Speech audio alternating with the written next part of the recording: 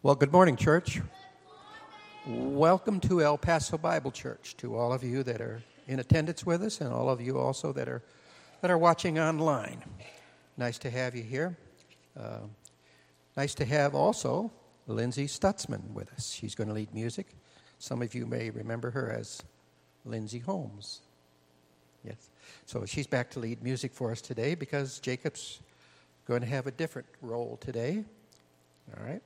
If you want to open your Bibles to Psalm 84, that's where I'll be reading. Hopefully you received a bulletin and know that the only activities we have are Women's Bible Study this week on Tuesday. Are the youth meeting tonight? Yes, I heard a yes, so that must be a yes for everybody. So we have the ladies on Tuesday, the youth are meeting tonight. And I think that's all to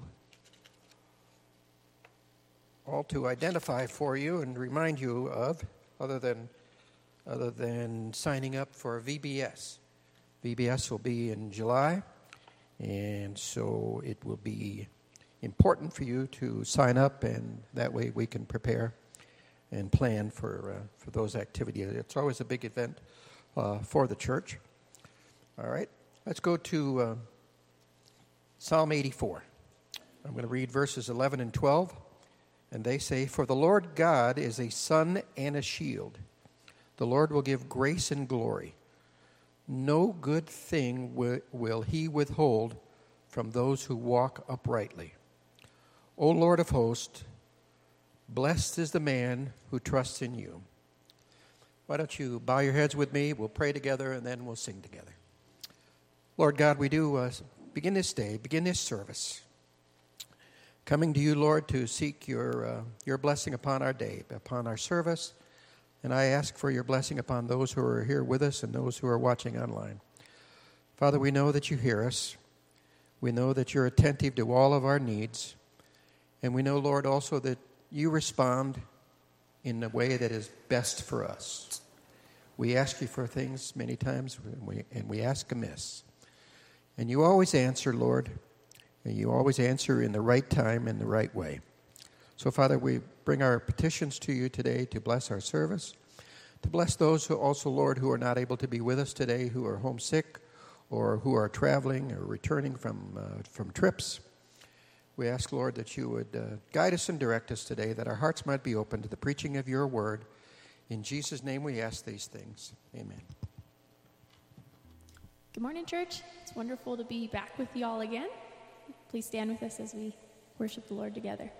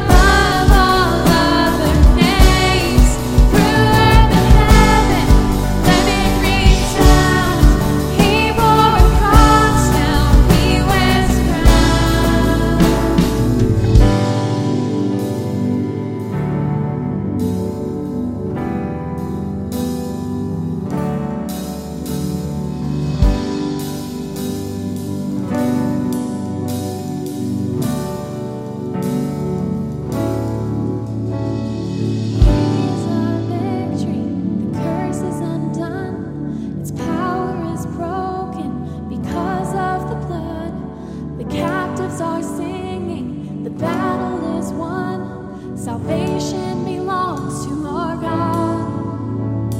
He's our victory. The curse is undone. Its power is broken because of the blood. The captives are singing. The battle is won. Salvation belongs to our God. Hallelujah, highest praise. Name above all other names. Through earth and heaven, let it resound. He bore a cross, now he wears a crown. Lifted to the highest place. Name above all other names. Through earth and heaven, let it resound. He bore a cross, now he wears a crown. Through earth and heaven, let it resound. He bore a cross, now he wears a crown. Please be seated.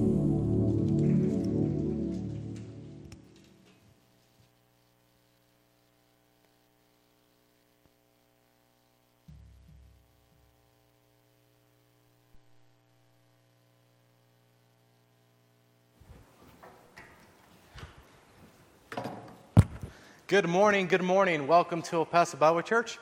I want to say to Lindsay and the team, thank you very much for leading worship this morning.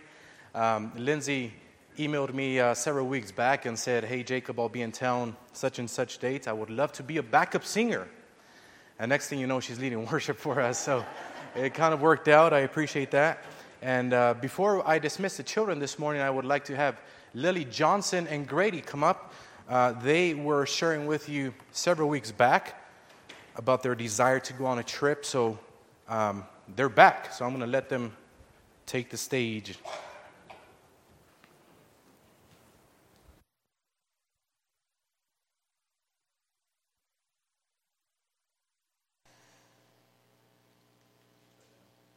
Hello? There we go. There it is. Hi, I'm Lily Johnson, and this is Grady. And like he said, a few weeks back, I made a request asking for funds to help me go on a missions trip to the Grand Canyon. So before we begin, I would like to thank you all for helping me raise $750, which enabled Grady to come with me because we had enough money for both of us.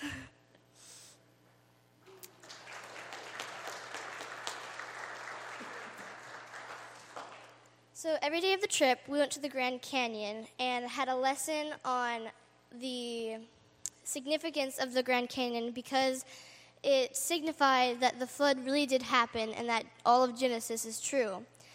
And after our lesson, we would evangelize to all the hikers at the Grand Canyon. So the most interesting religion I had encountered was a woman who believed that each of us had a God inside of us and the world was formed by a glacier. Grady? I met a guy his name was John. He thought that you had to be as close as you could to be perfect to go to heaven. And then my friend told him to read the book of John. My favorite part of the Grand Canyon was just looking at it and hiking right next to it because it was so humongous. The average width is 10 miles long or across, and then it is 250 miles long. My favorite part was seeing everybody's worldviews. A worldview is a person's way of looking at the world. A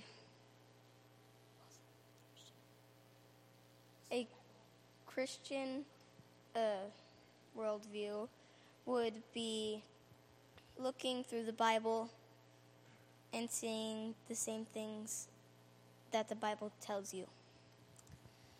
Thank you for helping us go on this trip. And if you have any questions, you can talk to me after church. Thank you.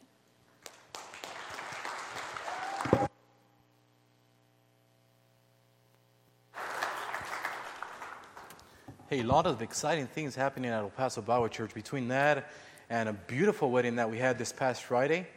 Serious admonitions with Pastor Josh that happens to be in the front pew the day he doesn't preach. But awesome things. We need more of this. We need more young Christian people getting married and setting an example in our culture's climate. And we need more young kids searching God. If you would go with me, children, you know what to do. You're dismissed. Get out of here. Paul's epistle to Titus, chapter 2. While they do that, if you want to follow in your Bibles.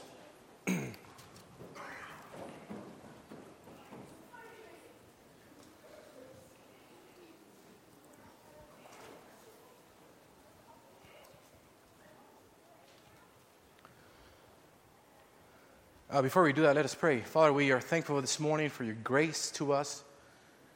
Thank you for your love. Thank you for loving us every day, in spite of who we are and what we do. And we ask that you bless our time together as we study your word. It's in your Son's name that we pray. Amen. So we are in Titus chapter 2, and we'll be looking at verses 11 through 15. For those of you that don't know, Titus is a church leader. He is one of Paul's trusted companions, a partner of him. And as far as we can tell, he is assigned to the church in Crete to bring some organization and logistics, to teach them right doctrine. The church there was facing several issues, and one of the main ones being the false teachers that were encouraging ungodliness, encouraging Christians, believers in Jesus Christ, to engage in worldly lusts. And that is bad on many fronts, but especially in the light of the coming of Jesus Christ, his judgment seat where he will evaluate our time here on earth. Now, Titus was definitely the right man for the job. He had previously been sent to Corinth to correct some issues with the Corinthians. So he had some experience. It wasn't his first rodeo. He is sent to the church in Crete. And Paul's letter to Titus is one of the few letters in the New Testament that explain how church should be done, along with 1st and 2nd Timothy. This is Church 101. There is a balance, there is an excellent balance between theology and practical living throughout the letter. He talks about leadership. Paul talks about leadership and their conduct. He talks about domestic relationships, how they should relate to each other. And there seems to be an emphasis throughout the epistle on good works, on how to behave as a believer in Jesus Christ. So verse 11 says, "For the grace of God that brings salvation has appeared to all men." Now the main component here, the main word is, it has appeared. We see it towards the last of the verse, but in the original language, it has appeared comes first. Now, if you were to barge into your house or to a doctor's office or any building and say, "It has appeared, it is here," I assure you would get everyone's attention. And this is the idea for Paul. It is here, it has appeared. Epiphany means to become visible or to bring light. This word is used by Luke in his gospel to describe the contrast between light and darkness. So Paul is saying that this grace of God appears like the sun cutting through darkness. The grace of God cuts through a world of sin. It shines upon the world and it becomes visible. So it has appeared, the grace of God has appeared. Grace is probably one of the most powerful yet simple words that I've been introduced to. I was raised, for some of you that know, I was raised in a legalistic church. And what I mean by legalistic is that they had a lot of rules, prohibitions really. You cannot do this, you cannot do that. Back in my time, they've come a long way, but when I was a kid, we couldn't go to a theater. That was a no-no, that was a sin. And there were so many rules, it was impossible to follow them. But these prohibitions, these rules were meant to keep you saved. Just follow them and your entrance to heaven is guaranteed, they will teach. But grace offers to humanity something that no organization, no set of rules, no set of prohibitions or person can offer. And that is to be redeemed from the slave market of sin by simply trusting Jesus Christ. All free, no strings attached. You've all gotten the Burger King coupons that say free Whopper, or free Whopper, that's Whopper, free Whopper. And then in the fine print, you have to purchase a Whopper to get the free Whopper. So they still make their money. A little less, but they still make their money. But no strings attached. This grace is free. No promissory notes required. And since grace means an unmerited favor, a free gift, you cannot pay for it before, during, or after. You cannot compete for it, else it becomes a prize. So this grace is not limited to Jesus' sacrifice and what he accomplished. It is a blessing for all of humanity.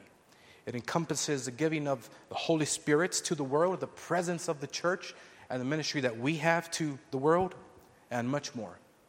But Paul says that it has appeared to all men.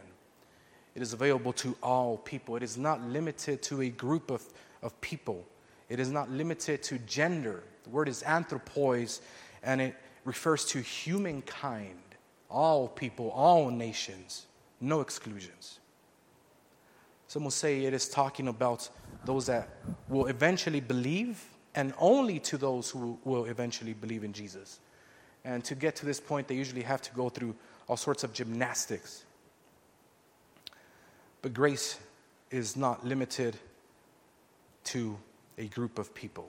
So this first appearance, this first advent, is good news to all people. This is the John 3:16 message, that God loved the world to the point that he gives his unique Son, his one-of-a-kind, begotten Son, that whoever believes in him shall not perish but have everlasting life.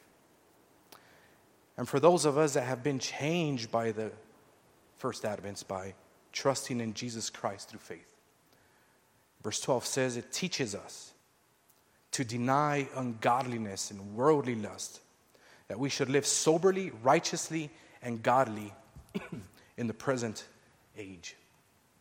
So this grace of God is twofold in this section of Scripture. On the one hand, and as far as humanity is concerned, you need to do one thing and one thing only, and that is trust in Jesus Christ. And you either believe or you don't. You're either condemned or you're redeemed. John 3:36 says that if you trust in Jesus Christ, you have eternal life. But if you do not believe, the wrath of God is upon you.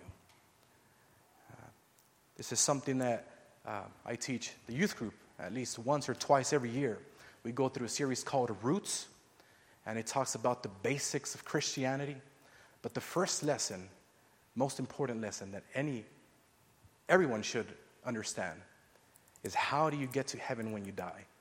And I was telling them, you can't be in a state of neutrality. You cannot be in the bleachers. You either believe in Jesus Christ or you do not believe.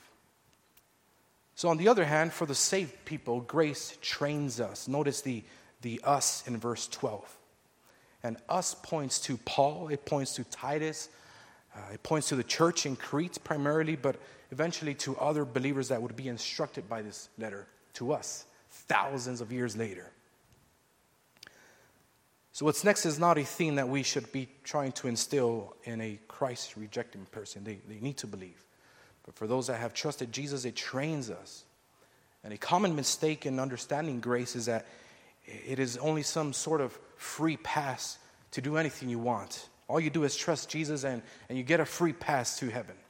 And while this is true, it misses an important aspect of God's grace. Some will say that grace will encourage you to live like the devil. And this is far from reality. The grace of God that brings salvation to all people, it gets you saved, but it then trains you how to live so that you may also save your life and your time here on earth. It instructs us, both negatively and positively. You parents, think of how you train your children. The entire process involves a few things. It involves teaching, encouragement. It seems that it involves a lot of correction, a lot of discipline, but all of these things are crucial to the training process in our children. So grace trains us to renounce a life without God, to deny ungodliness and worldly lust. We are to say no to ungodliness and worldly lust. That which God hates, we are to hate. That which God says no to, we are to say no to. Essentially sin, right? And sin looks different for everyone. You may struggle with a sin of omission, and another believer may struggle with the sin of commission. The church where I was raised, we had a protest against Halloween. We would go up and down as kids, up and down the streets of the church neighborhood in Juarez. And we would have this chant, we would say in Spanish, say no to Halloween, say no to Halloween. And myself included, we were bummed because we wanted the candy. We don't care about Halloween, we just wanted the candy.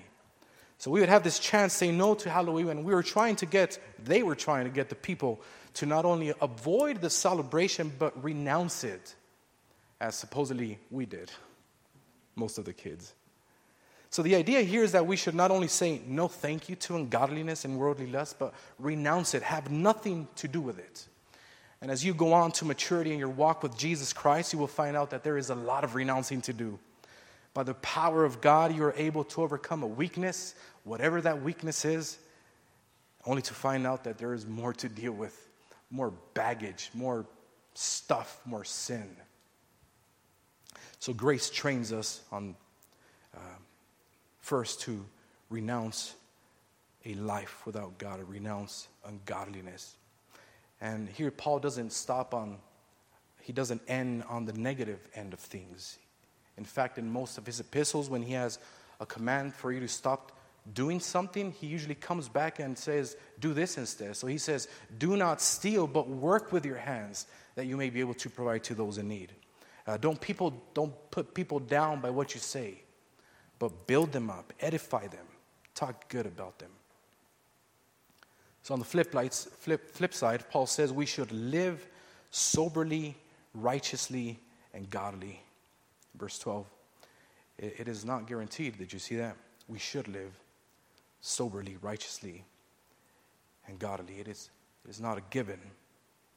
My dad oftentimes shares his story on how he came to trust Jesus, and the moments he did, he was able to stop a lot of bad habits. And the big one for him was getting drunk all the time, seriously drunk. And many experience that. See, many experience a 180-degree turn when you trust in Jesus. But that is not the case for everyone. For many, it will be a lifetime struggle. So keep in mind that we should live this way is not a guarantee. There's still some work to be done. In John 10:10, Jesus says that he has come that we may have life and have it more abundantly. Jesus came not only to bring spiritual life to people, but he came to bring the best quality of life to them. The eternal life that Jesus gives is not just eternal, but it is also rich. He did not just come to gain sheep, but to enable his sheep to flourish and to enjoy contentment and every other good thing possible. And this is a goal for every Christian. This should be our goal, to live in such a way that would bring honor to God and live a life of abundance, a rich life, an excellent life as God desires for us. It means taking up our cross every day and following him. So on the positive side, grace trains us to live soberly. Soberly concerns us, concerns you and me. We should have self-restraint, a word that comes from save and mind. And Paul joins the two and advises us to save our mind. Now we know that our minds are a battlefield for our enemy. He infiltrates our lives through our minds, and hence Paul says in Romans 12 that we are to be transformed, a complete change by the renewing of our minds. So Paul says that grace trains us to live soberly. Guard your minds. Live soberly. This is another thing that we hammer on our youth group. See, when I was a kid, we didn't have smartphones. We had the brick phones. You know the brick phones? You older people know what I'm talking about. I'm not quite there. I didn't have a brick phone. I had a flip phone, though. But with the invention of smartphones, there is much at stake. And teenagers especially need to guard their minds, but that is also a very good idea for us adults. Guard your minds. Live soberly. Grace also trains us to live righteously. Living righteously concerns other people. And speaking to the Thessalonians, Paul has them remember how he lived righteously in their midst. to live in such a way that it brings delight to others around you. It puts forth an example for them to follow. We learn about Abraham and how he lived a life of righteousness before God, to the point that he was called a friend of God. In John 15, Jesus says, "You are my friends if you do what I command you." So grace trains us to live righteously in the midst of other people. Grace also trains us to live godly. Now, godly concerns God. It comes also from two words meaning good or excellent and worship. We may say excellent worship. Worshiping God in everything we do. Bringing honor to His name as His ambassadors here on earth. To live godly means to have an attitude of worship toward God. And this involves worshiping in song on its most basic level. But it also means having a constant attitude of reverence toward God.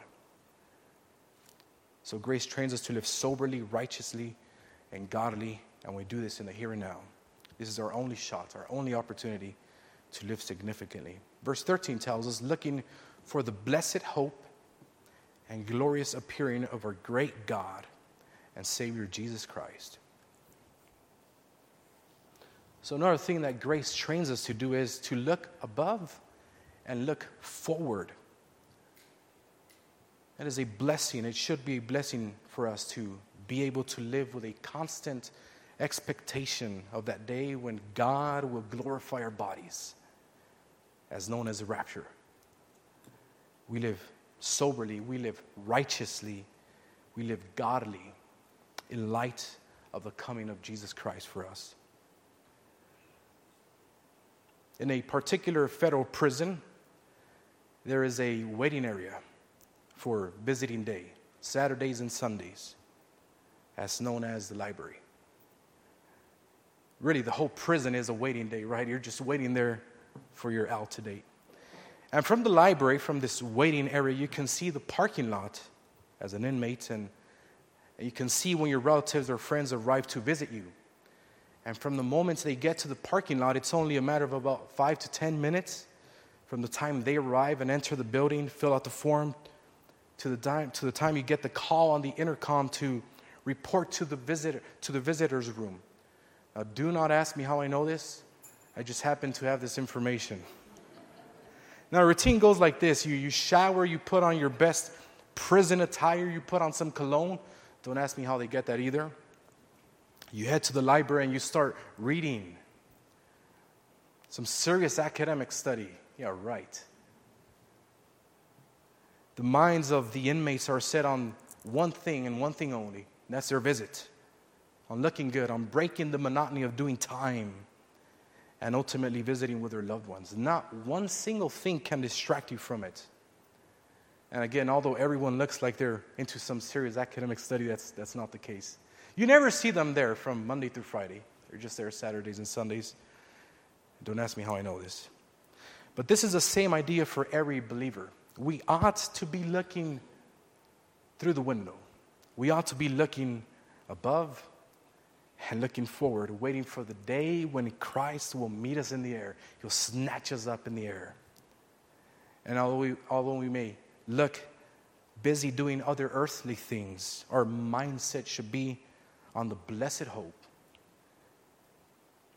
and glorious appearing of our great God and Savior Jesus Christ. That blessing to know that we will be with our Savior one day. 1 John 2:28, we read that we are to abide in Jesus, that when He appears, we may have confidence and not be ashamed before Him at His coming. This is a thing that we are hopeful for, church. Not the tribulation, not death, not the chaos that the end times will bring, but His coming for us. And we have this hope, not something that we wish for merely, but something that will surely come to pass. We have an assurance that His coming will come to pass. And it is a joyful and confident expectation. Last two verses, verse 14 and 15, who gave Himself for us that He might redeem us from every lawless deed and purify for himself his own special people, zealous for good works. Speak these things, exhort and rebuke with all authority. Let no one despise you. So Paul is concerned throughout the epistle of how the church lives. Just in these few verses that we've read, notice the number of times he talks about the believer's behavior. Really in the entire letter, he gives an emphasis on good works, on how we act in earth. And he closes this section by reminding us what Christ's sacrifice accomplished, and that is true redemption. John Newton, author of the hymn Amazing Grace, he was a famous hymn writer. He began his life's career by searching throughout the African coast for slaves to capture and eventually sell for profit. On one journey, Newton and his crew encountered a storm that swept some of his men overboard and left others with the likelihood of drowning. With both hands fastened onto the wheel of the boat, Newton cried out to God, saying, "Lord, have mercy on us." And after 11 hours of steering, the remainder of the crew found safety with the calming of the storm. And from that day on, Newton dated March 21st as a date set aside for a time of humiliation, prayer, and praise. Upon arriving safely home, Newton did not venture out to seek more slaves. Instead, he began to learn Hebrew and Greek. He occasionally accepted requests to speak about his conversion in front of various congregations. Newton was eventually ordained and began to lead his own church. God changed him from a man who was an advocate for the slave trade to a man actively working towards abolishing it. Newton's literary work against the slave trade encouraged abolitionist William Wilberforce to continue his legal fight against slavery in England. Newton was a man that despicably sold other human beings in the slave trade. And as he states in the hymn, he was a wretch. But God found him. He was saved by God's amazing grace, and that is the grace that sets God's people free when we freely accept it for ourselves. You know the song, Amazing Grace, how sweet the sound that saved a wretch like me. I once was lost, but now I'm found. Was blind, but now I see. 'Twas grace that taught my heart to fear. Grace my fears relieved. How precious did that grace appear the hour I first believed. The last verse, through many dangers, toils, and snares we have already come. I almost feel like singing it. I can't avoid singing it. 'Twas grace that brought us safe thus far, and grace will lead us home. Grace will lead us home. So Newton immediately relates to Jesus' redeeming grace. He used to either pick up or buy slaves only to sell them to a slave master, slaveholder. But he experienced being bought at a high price, Jesus' blood, only to be given freedom. And that is what grace is. He gave himself for us, that he may redeem us. He buy us from the slave market of sin and give us freedom. And that is biblical redemption, guys. Jesus pays the price by exchanging his place for ours. And Paul goes on to say in these last couple verses that he redeems us from a life of lawlessness, or from every lawless deed. The word is anomias, and it means no law, a life of iniquity, a life of disregard for God, really. So God pulls us from there in order to purify us. And again, this is a twofold aspect of God's grace in this section. So the first one is the fact that he saves us from the penalty of sin, justification. And on the other side, there is an emphasis on sanctification, to be saved from the power of sin, an everyday thing. So God not only justifies us, but he desires to take us on to perfection and to eventually be zealous for good works. And again, there is an emphasis on doing what's right at every level. At work, at school, church, or going down the freeway with our neighbors, to do what's right at every level, to bring honor to God as his ambassadors. Now, good works refers to something beautiful, something excellent, of choice. That we would have a desire for doing this. Now, I have much to improve in this area. And I hope you can recognize that you do also. And last but not least, grace trains us to remind ourselves of these things. This is what we should do as a church, to constantly remind each other about God's gift of redemption and his desire to see us do good, exhibit excellence. Now, this is basic Christian stuff, right? Sure it is. It's easy, simple. Notice Paul says, let no one despise you. So that may be a reason why some would despise or consider themselves beyond these simple commands. But let not one person despise it, Paul says. So look above and look forward to Jesus' coming, the day when we will see him and be like him. In our Bible's last book, book of Revelation, we read, he will wipe every tear from their eyes. And there will be no more death or sorrow or crying or pain. All these things are gone forever. Let us pray. Father, thank you for your grace. Thank you that it not only justifies us, but it also teaches us to live a life of righteousness, life of godliness in everything we do. And this morning we do look forward to that day when you will meet us in the air. We'll glorify our bodies. And we want to be with you, Lord. So we ask that you encourage every one of us. You bless our time this week and everything we do. Bless our endeavors. It's in your Son's name that we pray. Amen.